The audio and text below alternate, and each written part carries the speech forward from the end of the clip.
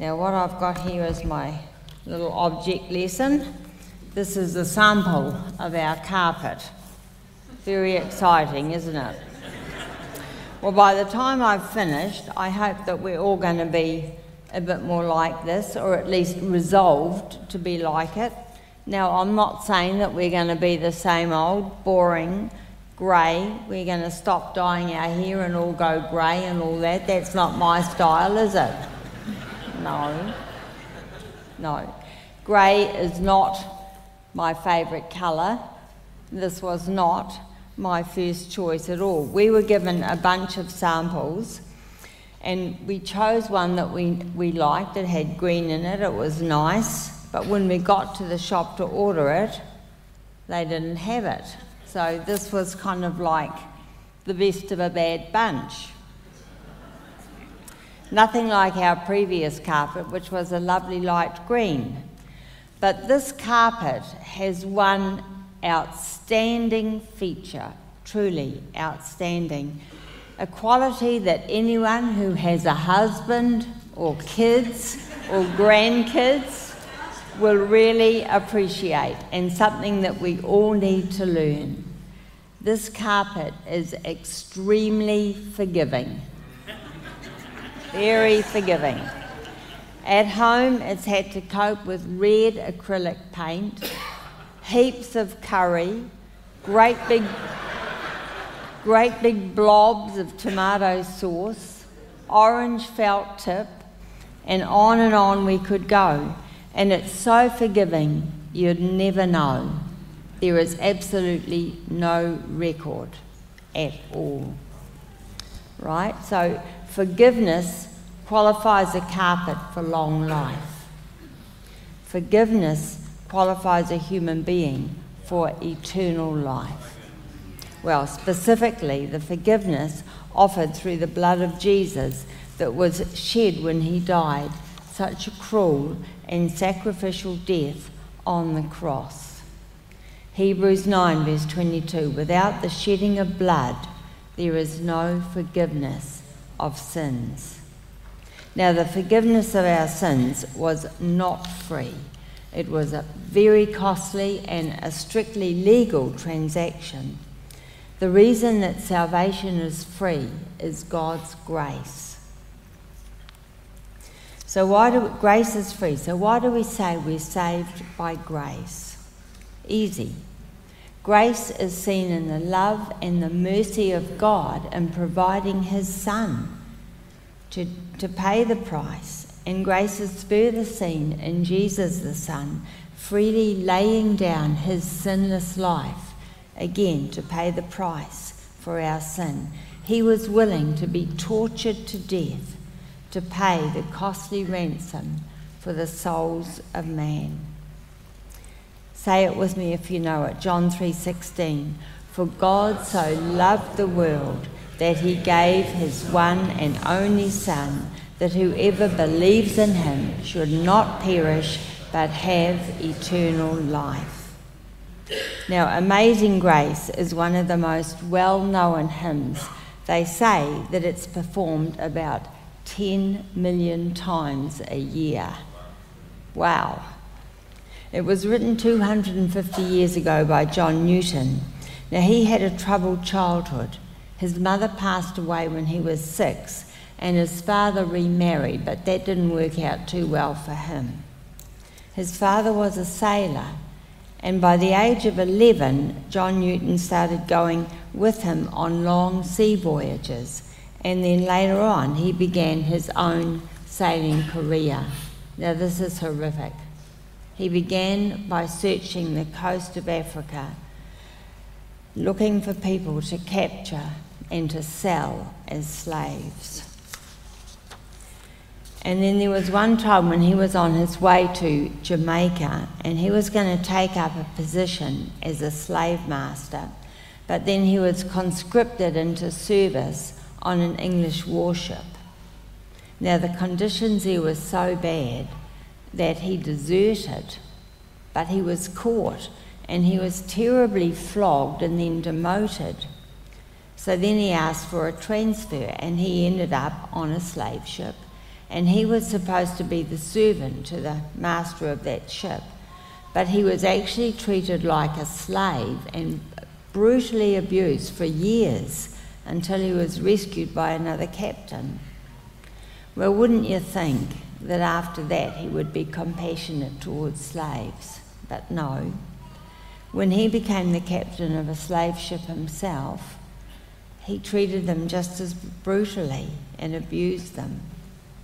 Now, on one voyage, when he was the captain of a slave ship, his ship got caught in this violent storm, terrible storm. And when it was about to sink, John Newton remembered something that his mother taught him when he was a little boy. And at that moment he cried out, "Lord, have mercy on us." And God rescued them. And he called that his great deliverance. God saved him and his ship, and that's when he got the revelation of God's amazing grace, undeserved favour. In later years, he actually worked with William Wilberforce, the famous MP who successfully led the campaign to abolish the African slave trade. Amazing grace. Now, you wouldn't want to live in my head. Sometimes if I can't sleep, my brain goes berserk. Like after seeing that movie, Amazing Grace, say if I get cramp in my leg at night, you know about that one, eh? Well, then I can start obsessing over the terrible conditions of slaves crammed into those little boxes on those ships. Now, many of them died, and also a lot of them suffered a dislocated hip or shoulder, and they were just stuck like that for the whole voyage. But I think even if they got cramp in their leg, they couldn't walk or move to do anything about it. It's just terrible. How horrific. It's awful just thinking about it. But John Newton was a lead player in the nightmare that those poor slaves went through. And deep down, he must not have known that he was a total wretch and a rotten sinner. So how amazing the revelation of God's grace would have looked to him at that time. God's unconditional and undeserved grace, love, mercy, and forgiveness. That was in such a stark contrast to the dark and turbulent scenario of his wretched life. And that inspired him to write those beautiful words, "Amazing grace, how sweet the sound that saved a wretch like me." But hey, we're all rotten sinners in God's sight. We're all in the same boat. And John Newton's story reminds us of that truth. Forgiveness is received rather than achieved. It's a gift to all of us. An unbelievably costly gift. But Jesus paid for the forgiveness of our sins when he died on the cross. Ephesians 2 and verse 8, "For it is by grace you have been saved through faith, and this is not of yourselves, it is the gift of God." Now God's grace also shines through in the story of the woman caught in the act of adultery, and this is what I want to look at this morning. And the grace that Jesus showed to her applies to us in two ways. Firstly, we get that same grace. Jesus forgives us. He doesn't judge us or condemn us. He's with us. He's for us. And he wants us to be and to feel forgiven. And secondly, the gracious way that Jesus deals with this woman is a model to us of how he wants us to deal with others. So there's two sides to this. So I'll just read the story. John 8, verse 3 to 11. The teachers of the law and the Pharisees brought a woman caught in adultery. They made her stand before the group in the temple and said to Jesus, "Teacher, this woman was caught in the act of adultery. In the law, Moses commanded us to stone such women. Now what do you say?" They were using this question as a trap in order to have a basis for accusing him. But Jesus bent down and started to write on the ground with his finger. When they kept on questioning him, he straightened up and said, "Let any one of you who is without sin be the first to throw a stone at her." Again he stooped down and wrote on the ground. At this, those who heard began to go away one at a time, until only Jesus was left with the woman. Jesus straightened up and asked her, "Woman, where are they? Has no one condemned you?" "No one, sir," she said. "Then neither do I condemn you," Jesus declared. "Go now and sin no more." Now the scribes and Pharisees were out to get Jesus. Back in those days when tricky legal questions came up, they would go and get a rabbi to sort it out, and Jesus was the rabbi here. And they really wanted to get him in the position of making the decision to execute this woman. According to Jewish law, adultery was a serious crime and it was punishable by death penalty here. And they wanted to get Jesus between a rock and a hard place. Would he be merciful and let her off, or would he be strictly legal and sentence her to death? Now this was going to be tricky, because legally she should be stoned, but if Jesus said go ahead and stone her, well, that was the end of his reputation for love and mercy. Never again would he be called the friend of sinners. And then also he would be breaking the Roman law that they lived under, because under that law, Jews weren't allowed to put anyone to death. On the other hand, if he said that she should be let off, they would point out from the Leviticus that adulterers had to be stoned, and they would accuse him of going against the law of Moses, condoning, even encouraging the sin of adultery. So they tried to trap Jesus, but of course he was too smart for them. Now there's an old saying, you know, it takes two to tango. It often applies to sex, right? But what it means is that if two people are involved in something bad, they're both equally responsible. Now the law that these leaders were going on about from Leviticus clearly says in the case of adultery, both the man and the woman should be punished. So they caught the woman in the act. They caught the woman in the act, not the man. Was he their friend? The fact that only the woman was being charged when it takes two to tango demonstrates that these leaders were not too concerned about justice. They were just trying to trap Jesus. But Jesus had a different attitude. He didn't judge the woman. His attitude was grace, pity, understanding, forgiveness, and then as we go on we will see his brilliant wisdom. But we'll look at don't judge. The Bible clearly tells us not to judge. First of all, we're all sinners.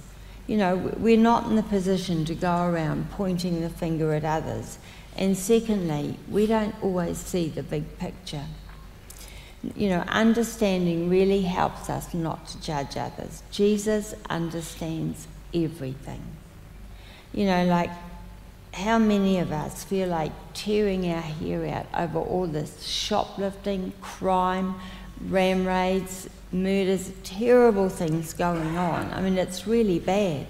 I read recently that more than 95% of the children and young people involved in these ram raids were linked to at least one event of family harm. That's like serious stuff, violence. And the average age for their first contact with the police, get this, 4 years old. 65% of them had 5 or more events of family harm, and 35% had 10 events. It doesn't make it right. Crime is never right. It's never God's way. Stealing is sin, but when we hear the backstory, it does help us to understand. Jesus understands everything and everyone. He understood where this woman was coming from. We don't know anything about her background, but Jesus did, and he didn't judge or condemn her. And then we see him writing in the dust. Without a word, he just bent down and wrote in the dust with his finger. Not good for your skin. But of course, you know, they're all looking down like, what's he writing? This is where we see God's wisdom. Now, I go with the view that he was confronting these religious leaders with their own personal besetting sins. They were clamouring for an answer. Should this woman be stoned to death? And Jesus was, okay, yes, go ahead and stone her, but let the man who is without sin throw the first stone. And when he said that, of course, you know, what's he writing? Oh. And as they did that, they were graphically confronted with their own besetting sin written in the dust. And one by one, they were so convicted they just slunk away until there was no one left. You see, one reason that the Bible tells us not to sin, not to judge, is that we're all in the same boat. Now, it's unlikely that any of us are going to get caught in the act of adultery. Anyway, it's not punishable by death in this day and age, thank goodness. Oh, so many people. But this story applies to all of us because we're all sinners, and as such, we're all benefactors of God's grace. Jesus doesn't condemn. He understands and he forgives. You know, and the key is that the only person who has no sin is the one who has the right to judge. Well, that's Jesus. He's the only one. You know, the great commentator William Barclay said one of the most common faults in life is that so many of us demand standards from others that we never even try to meet ourselves. Now, isn't that the truth? You know, so many of us judge others for things that are glaringly obvious in our own lives. That's so common, it's got a name. It's called projection. You know, like a woman is attracted to a man that she works with, but she can't even admit it to herself. But when her husband just talks about someone he works with, not even attracted, she gets crazily jealous and accuses him of being attracted to this woman. She can't admit even her own issue to herself, but she's projecting it onto him. Or, well, I've heard that if you want to discover your blind spots, the things that you don't want to know about in your own life or can't face, tune in to what really bugs you about your kids or your co-workers. You know, the common scenario is the parent who seriously overreacts to their child. Or maybe the kid has an annoying habit, or they get mad and rage and yell over little things. Well, maybe the real reason behind the parent's over-the-top reaction is projection. They have the same annoying habit or the same issue, but those are blind spots. They don't want to know about them. We read about it in Matthew 7, verse 1 to 5. Do not judge, or you too will be judged. Why do you look at the speck of sawdust in your brother's eye and pay no attention to the plank in your own eye? How can you say to your brother, let me take the speck out of your eye, when all the time there's a plank in your own eye?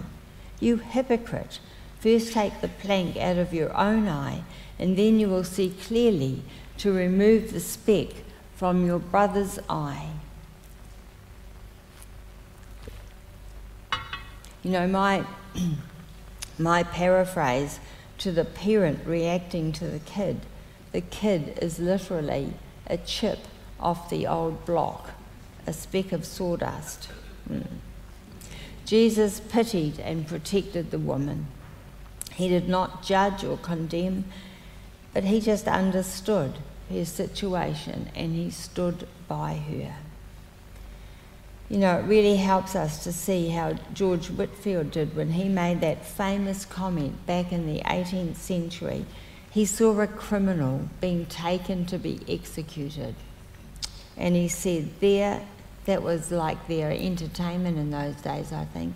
He said, there, but for the grace of God, go I.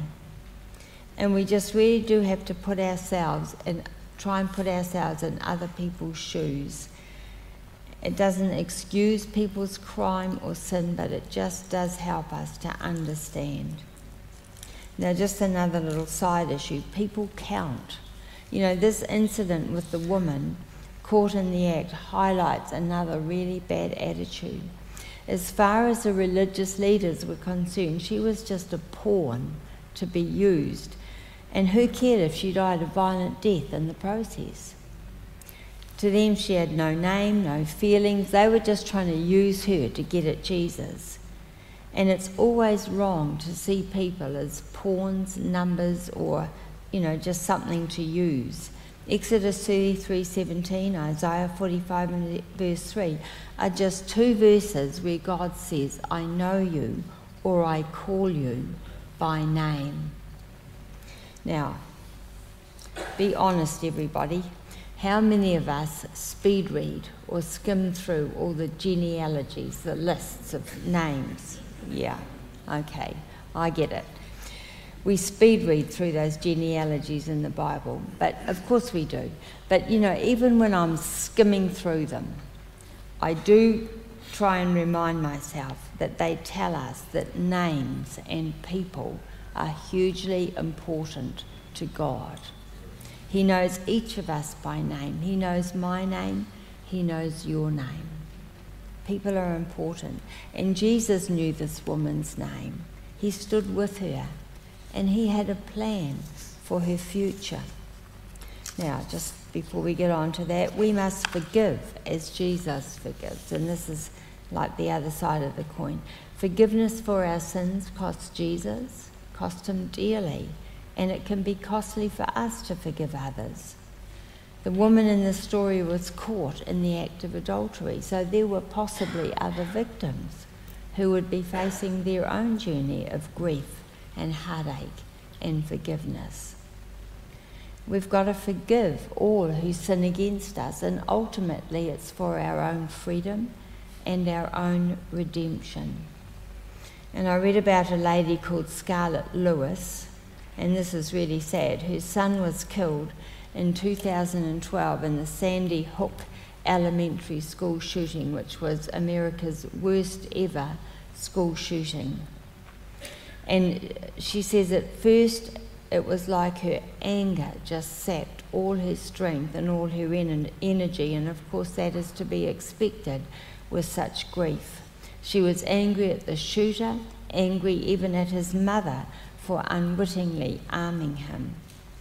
But she said then she made a choice to forgive.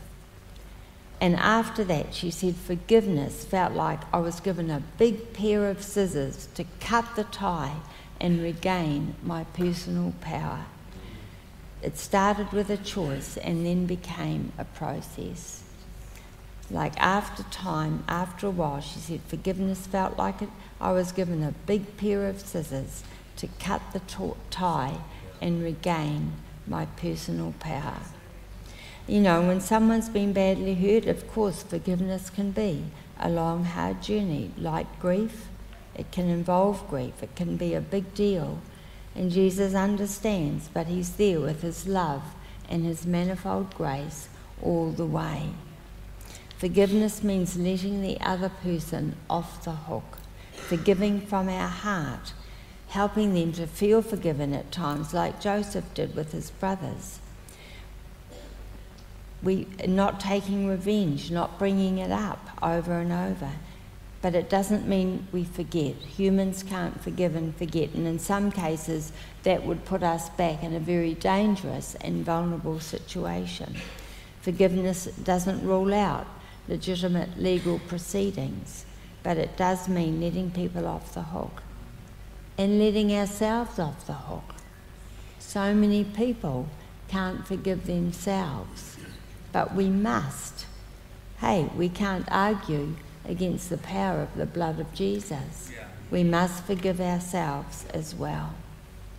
Jesus forgives, and he gives us a second chance, and a third, and however many. The challenge, of course, is to go and sin no more. Now, Jesus confronted this woman with that challenge of a sinless life. He was sympathetic, non-judgmental. Broken hearts always matter to Jesus. Likewise, broken laws matter to him. He never turns a blind eye to sin. So the challenge was go and sin no more. Wasn't a big lecture, just a definite command. And we can read between the lines. He believed in her. He knew she could do it. He sees the big picture. He sees someone's past, which he deals with, but he also sees the potential and sees the future. And I love the story of Rahab the harlot. We read about her in the Old Testament book of Joshua. She's another woman in the Bible who had moral issues. She was a heathen prostitute, but she heard about the God of Israel and she believed in him. She hid the spies, which demonstrated her faith, and as a result she saved her life and the lives of her family. And then she left her life of prostitution. She married an Israelite. She had a family. Rahab had a past, but God had a future. Then we can look back on her life again in the New Testament, in Matthew's genealogy of Jesus. Like, wow, God included the heathen prostitute in the earthly genealogy of his son.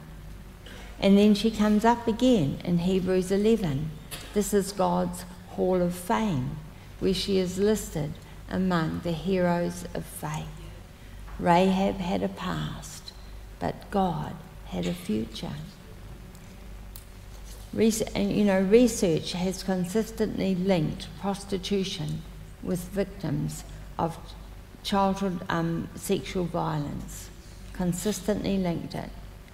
Well, God knew about that thousands of years before anyone ever researched it. We don't know anything about Rahab's background or about the woman caught in the act of adultery. But God knew. Broken laws, broken hearts always matter to Jesus. He sees both sides of the coin. John Newton had a past, but God had a future. He encountered God's amazing grace, and he also had to go and sin no more. So he went from being a brutal slave trader to being an Anglican priest and to working alongside William Wilberforce to abolish slavery. Zacchaeus, the corrupt tax collector, had a past, but God had a future. Jesus inspired him and helped him to go and sin no more. And that included leaving his cheating ways and learning to be honest and very generous in his financial dealings. Grace and forgiveness don't give us a license to sin. We receive God's grace, and then we've got a responsibility to walk in it and to grow in holiness, obedience, and victory. Jesus knows with his grace and his help, every sinner can become a saint. So how do we rise to that challenge? Okay, well, for the woman, it meant leaving her life of adultery or whatever her situation was, and then living within God's boundaries. Our society has changed significantly since those days, but God's boundaries remain the same, and the moral boundaries and marriage between a man and a woman has always been the only scenario approved by God for sex. So for her that would require repentance, which can be described as a deep resolve that from here on out she would seek God's help to obey his word, determined to obey God with his help. God forgives our sin. He tells us to go and sin no more. And his amazing grace is to help us all the way.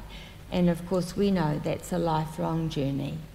Every one of us is a work in progress. You know, you've all heard the phrase grit and grace, two-sided thing. St. Augustine said, God provides the wind, but man must raise the sails. Someone else said God gives us a boat and some oars and says, now you row. So we have a part to play in getting our boat to the right destination. That as we raise the sails and row, make right choices, do some hard yards, pray for grace, we will advance. And you know the best thing? Jesus is always with us in our boat. Grace is God's enabling power. It's there for us in everything. We're saved by grace. We run our race. We finish our race by grace. Grace teaches us to say no to sin. Doesn't do it for us, but it teaches us and empowers us. And you hear this verse every time I preach, right? Titus 2, verse 11 to 12. For the grace of God that brings salvation has appeared to all men. It teaches us to say no to ungodliness and worldly passions and to live self-controlled, upright and godly lives in this present age. You know, when we go through the process of learning to say no to sin, as per usual, the first part of the learning curve is pretty steep, but it levels out. And we have our part to play, but God supplies the supernatural oomph. Grace is the most beautiful thing about this Christian journey that we're on. And no matter where we find ourselves today, God's grace is greater than anything, any mistake, whatever. His grace is more than enough to find forgiveness, to give forgiveness, to keep growing in our lifelong quest to become more like our Saviour. I've heard it said that you are never more like God than when you give and forgive. And today, my prayer is that you will have a moment and then a lifetime of experiencing the amazing grace of God. His arms are wide open towards us. So as Pastor Sam comes up, let's just pray. Father, we just want to say thank you, thanks a million for your amazing grace. Lord, from salvation to eternity, it's grace all the way, and we are just so grateful, and I just pray that we all will experience it in increasing measure. In Jesus' name, amen.